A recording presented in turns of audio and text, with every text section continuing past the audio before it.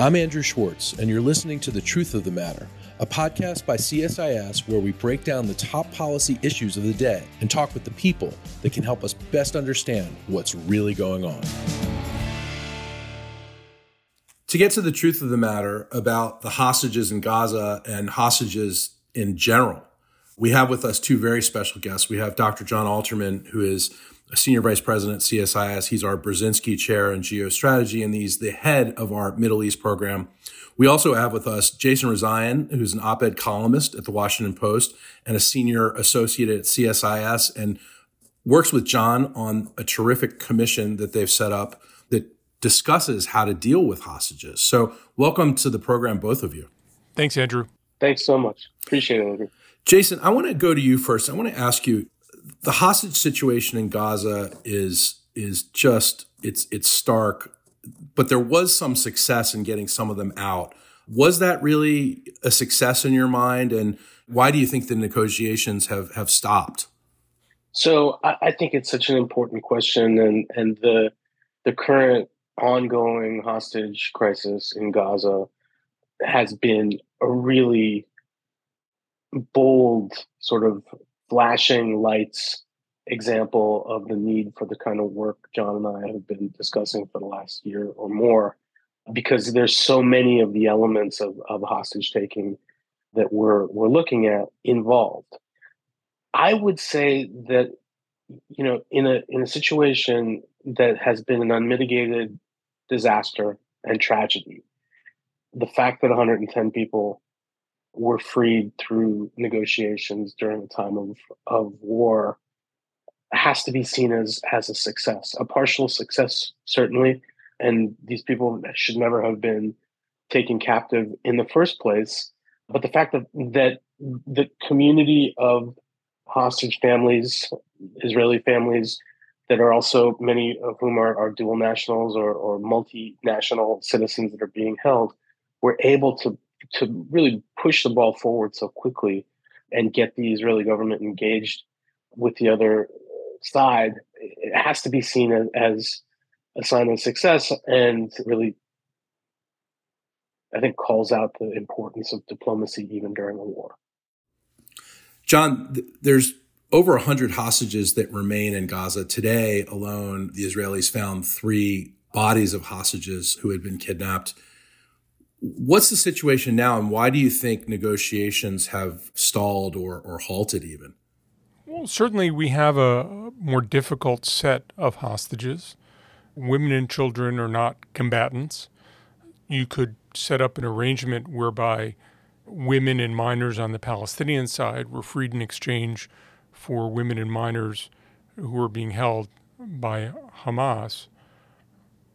But when you start coming to combatants, to potential combatants, to people who were imprisoned by Israel for violent acts, the Israelis are much more reluctant to release them. And from a Hamas perspective, the hostages that Hamas holds, who are men of military age, are much more valuable. Some, in fact, are soldiers. But the record that Israel set negotiating for Israeli military prisoners in the past makes Hamas raise the price for military hostages it holds. Don't forget Gilad Shalit. Over the course of the negotiations, which stretched out for a very long time, Hamas was able to get more than 1,000 Hamas prisoners released from Israeli jails, including Yahya Sinwar, who currently leads Gaza. So I think in some ways that they were able to free some of the easier cases.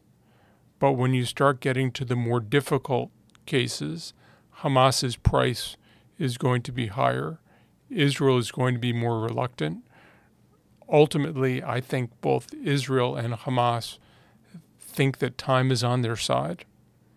And so it's hard to get either to a ceasefire or to a negotiation over hostages, because each side feels that it has momentum right now and it will negotiate from a position of greater strength rather than a position of urgency.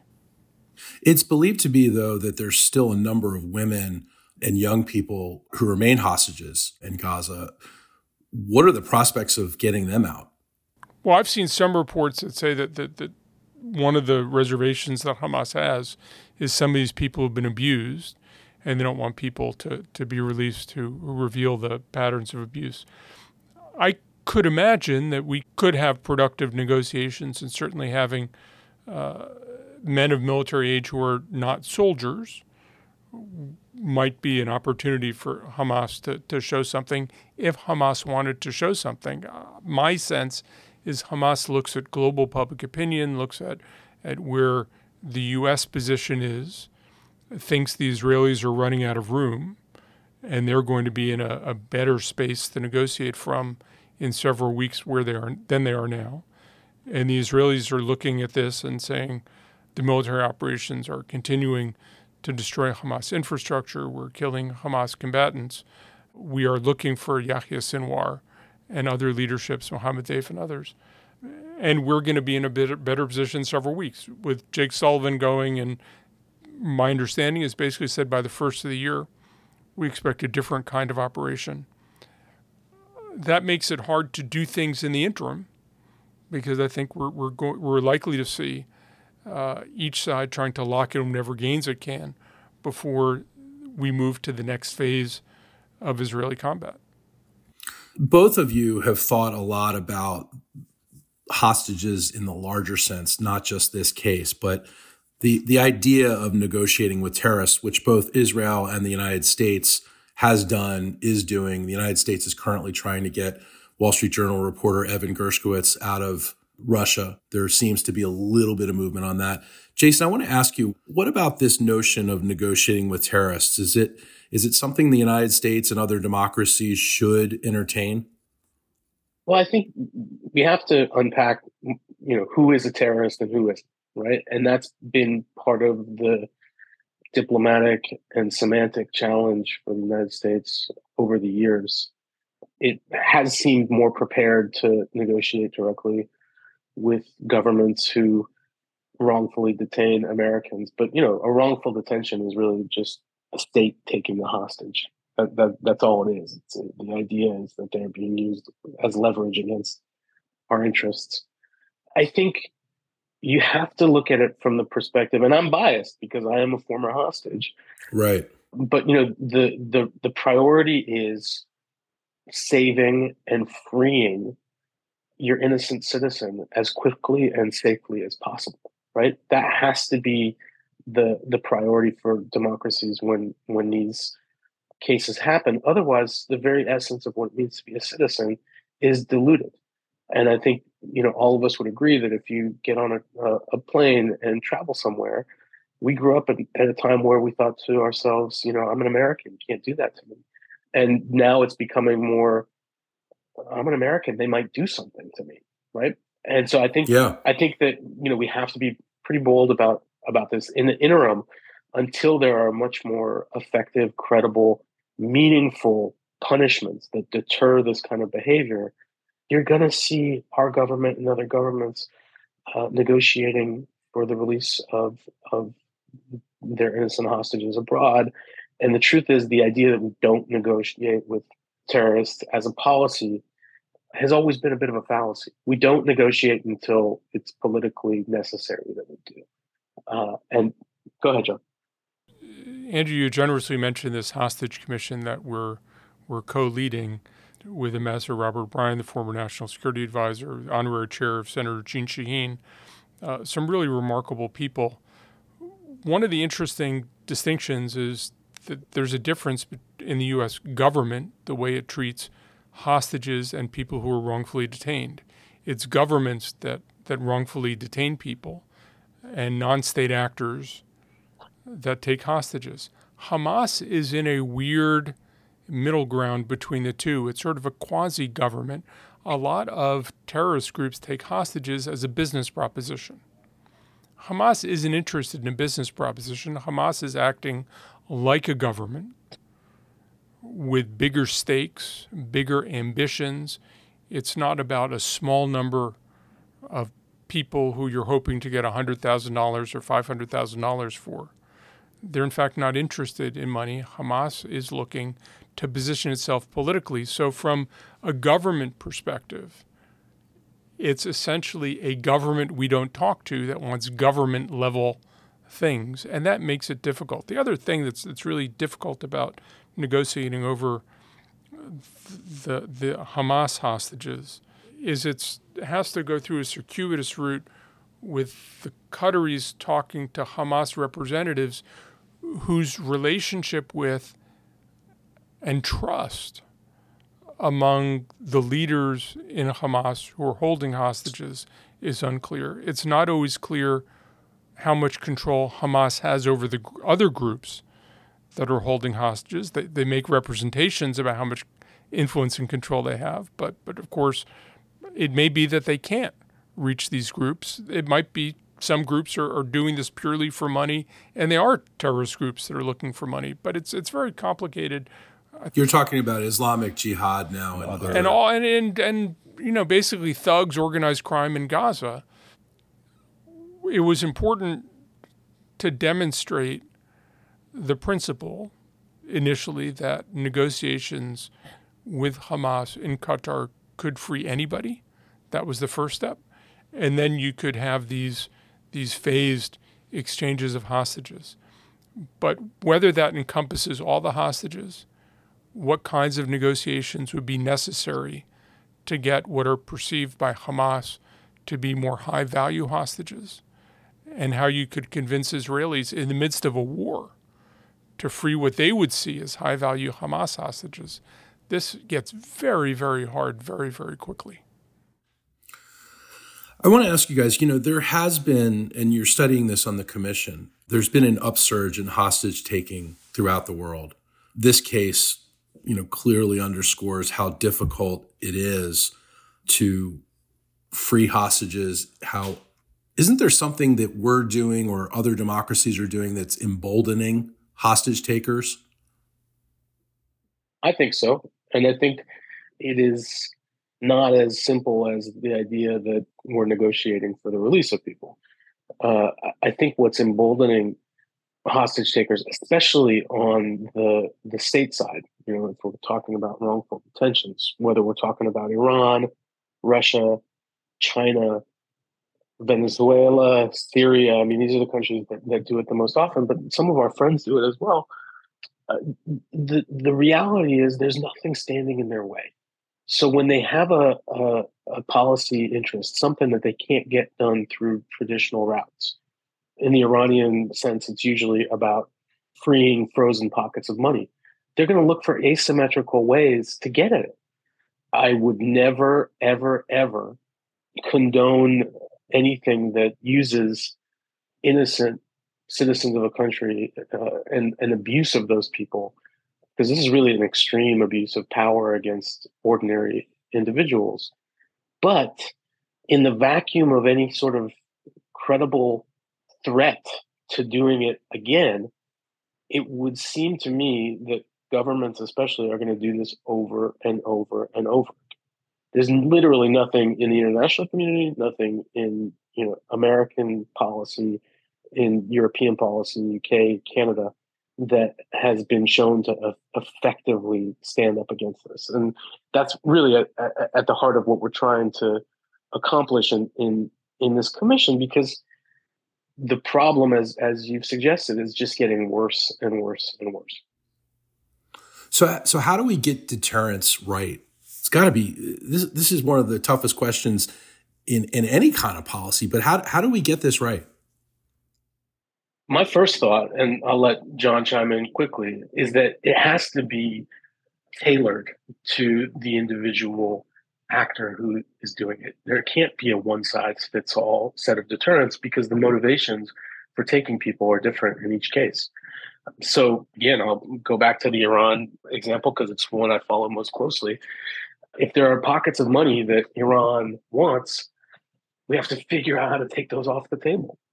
And maybe that means seizing those assets, or maybe it means not freezing them in the first place and finding other ways to go at them. But ultimately, as long as there is some kind of incentive, a piece of cheese, right, they're going to go after them. and they're going to use whatever means they have available to do it. Jason is highlighting the fact that we all think of hostage taking, of wrongful detention as abhorrent. But in fact, because people are hostile doesn't mean they're irrational. Right. And there's a certain rational process that is built up around this. I was talking to another former hostage in Iran recently who said, this is their business model. They're just going to do it again and again. Yeah. And we have to find a way to break that cycle. One of the challenges of breaking the cycle, though, and one of the challenges of deterrence in general, is how do you prove it's actually working, because it's noticing the absence of something. And how do you actually figure out somebody's given up hostage taking? There's always the threat of hostage taking. So one of the sort of conceptual challenges we have is how do you sustain a practice of deterrence that the more effective it is, the less necessary it seems to be. And this is another thing that we're working with some very, very thoughtful, experienced people to wrap our heads around, because we have to end this, but then we have to sustain practices that ensure it stays ended. One thing I'd like to add on top of that, Andrew, if I may, Sure, is that the policy needs to evolve with the different threats that are facing us. I mean, about a decade ago, President Obama did an overhaul of hostage policy. And at the time, the number of cases were disproportionately Americans being taken by ISIS and other terrorist groups in the Middle East and in Africa. That's shifted. So the policy has to shift. The tools that we have available have to shift. And it may shift again in the future. But, I think that this notion that this is a problem that has existed since the birth of civilization and it's always going to be a problem, that's not acceptable. I think we have to come up with ways to combat it. I think what we've mounted here is really the first group of its kind, and I hope it's the beginning of a process to really weed out this scourge. What are some of the other strategies? Jason, you mentioned taking money out of the equation. What are some of the other strategies that should be considered when it comes to trying to deter both non-state and state actors from taking hostages? So, we have international law, what we call global Magnitsky sanctions. We can prosecute people who are involved in this activity. We can detain them. We can seize their assets. We can ban them from travel. There's a whole list of things that we can do. We can also go after their relatives in the case of kleptocracies like Russia or Iran. So much of the wealth is ferreted away in foreign countries in the name of children or nieces, nephews, other relatives of regime officials. It's easy to track these people down. We should be going after them and their wealth as well. Because I think, until you don't individualize the punishment, it really isn't going to work. I want to ask you guys, what does it do? We're seeing this really in full view in Israel right now. What does it do to the psyche of a country and a people when hostages are taken? I've been talking to people in Israel and they tell me how damaged the Israeli psyche is, how the Israeli psyche is pretty much focused on two things right now. One is the safety of Israelis. The other is revenge. What does the hostage taking process do to a psyche of a people? The nature of hostage taking is everybody feels vulnerable. So there's a way everybody can identify with people who've been taken hostage. I think it's particularly has a particularly strong effect in Israel because Israelis feel that their entire security concept has been challenged. Israelis felt that they had figured out Gaza, that Gaza was not a threat. As you know, huge focus on the West Bank, but a sense that they had managed to neutralize Hamas, that between restrictions on what could come into the Gaza Strip, between allowing work permits for people to come out of the Gaza Strip by manipulating the kinds of payments, both tax payments coming into Gaza from the Israeli government, support from the government of Qatar. The Israelis really felt Gaza was not a threat. And to have an unimaginable threat coming out of Gaza, not just breaching a supposedly impregnable barrier, but so successfully attacking army bases and other places that were supposed to be secure, completely blasting through the security around kibbutzim and other areas adjoining Gaza. That the same way that everybody feels with hostages that you are vulnerable, after October 7th, every Israeli everywhere feels vulnerable. Everybody can identify with people who just were in the wrong place at the wrong time. And I don't think Israelis have a substitute security concept for what they had. And this, I think, is what is so unsettling for Israelis, because there's a sense that the political echelon has failed. The military failed. So what does that leave you with? And it seems to me that Israel will be unsettled for quite some time. And the hostage taking is a piece of it, but it's a piece of it that you can still feel every day while the horror of October 7th recedes, the horror of the hostages who remain in captivity is something that people remember every single day. Yeah, we just had some of the family. I'm sorry, Jason, go ahead. I was just going to add the layer of hope. In the beginning moments of the hostage ordeal, there's a great sense of hope that people will come home. When half of them come home and the other half don't, and then we learn of the death of some hostages, it kind of bleeds into hopelessness. And I think that, coupled with losing faith, as John indicated, in the ability of the government and the military to care for citizens, is a recipe for disaster for that government. Yeah, that's what I was going to allude to when I said, some of the families of the Israeli hostages were in Washington this week, and they seem to have completely lost faith in the process and are seeking answers from the Biden administration and from the Congress. And I don't know that they're going to get any answers anytime soon, but the hopelessness is palatable, isn't it? Yeah, certainly. And I think, I would say that I've never seen, and this is the biggest group of hostages, in the last decade or so that I've been following this phenomenon, but never seen such a concerted effort, such an organized effort by the families to raise awareness, and not just awareness, call for action.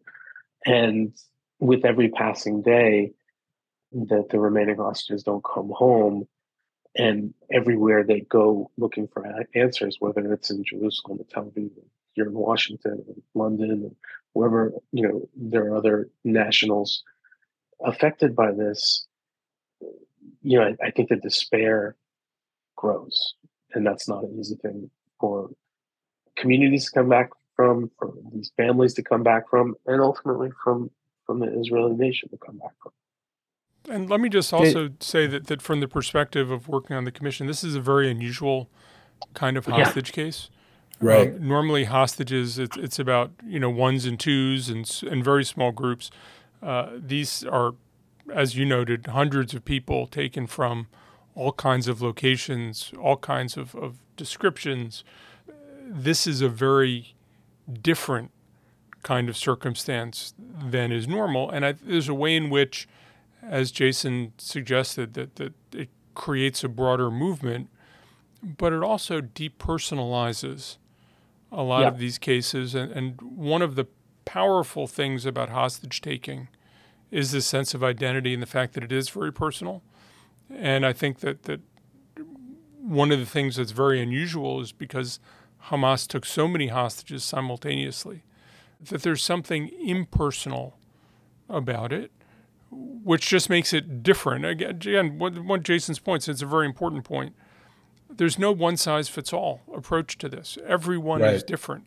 This is really unusual. There are tools that we need to use. There are tools we have, tools the Israelis have that they've developed over time. But there's something unique about this. And then one of the things incumbent on governments is making sure it doesn't get repeated.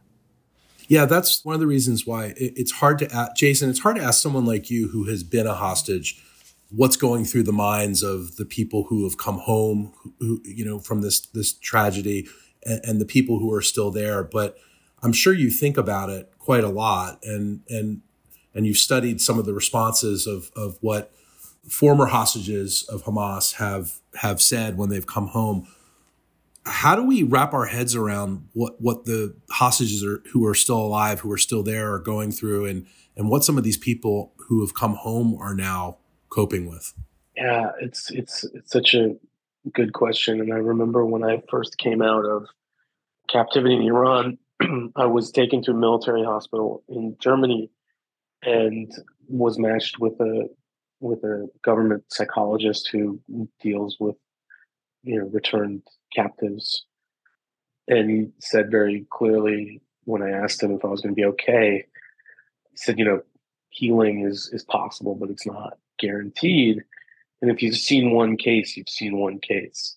When I think about these people and what they've gone through and what they're still going through, both in terms of released captives and ones who are still being held, there's so many more layers on top of it. There's a war raging above their heads and was throughout the time that people have been held. Many of them were taken captive as they watched loved ones being murdered in front of their eyes. For those who have been released, there's inevitably a sense of survivor guilt. For those who are still below ground, wondering if they've been forgotten. I can't imagine that they have a lot of access to information. And so it's just something that even if they come out an hour from now, it's going to take years, not the rest of their lives, to unpack everything that they experience. And my heart just really hurts for all of these folks because it's not a fate that any innocent person should have to suffer. One of the other things, and listening to Jason, the other side of this, and some of the commissioners have talked about this, is they're very critical of the language, the president has no higher priority than freeing hostages.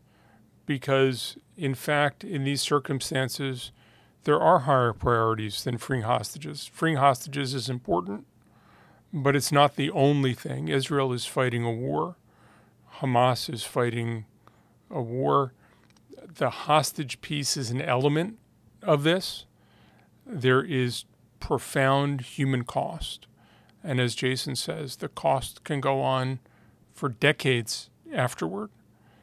But from a governmental perspective, hostage taking and freeing hostages is a priority that has to fight among other priorities. And it's not going to be the number one priority most of the time. Thinking about how do you talk about it? How do you not value hostages in your statements in a way that makes the hostage takers think they have something even more valuable that they should keep people in captivity longer to get a higher price for, is one aspect of just how hard it is to do this. You want to comfort the families. You want to assure them that the leadership cares, but you don't want to reassure the hostage takers that they have a treasure for which they will get the highest possible price. And that just becomes one of the elements of complexity along, as I said, with when you deter it, you can't tell when you're successful. I mean, this is a really hard conceptual problem as well as a practical one. Yeah. I am really glad that you all brought this commission together to study these issues. I'm grateful for your thoughts today. And this is to be continued, obviously, because we're going to want to hear more about what your commission's doing on these issues and what you're learning. So thanks to both of you. I really appreciate it. Thank you, Andrew. Thanks, Andrew. Thank you, John. If you enjoyed this podcast, check out our larger suite of CSIS podcasts. From Into Africa, The Asia Chessboard, China Power, AIDS 2020, The Trade Guys, Smart Women, Smart Power, and more. You can listen to them all on major streaming platforms like iTunes and Spotify. Visit csis.org/podcasts to see our full catalog.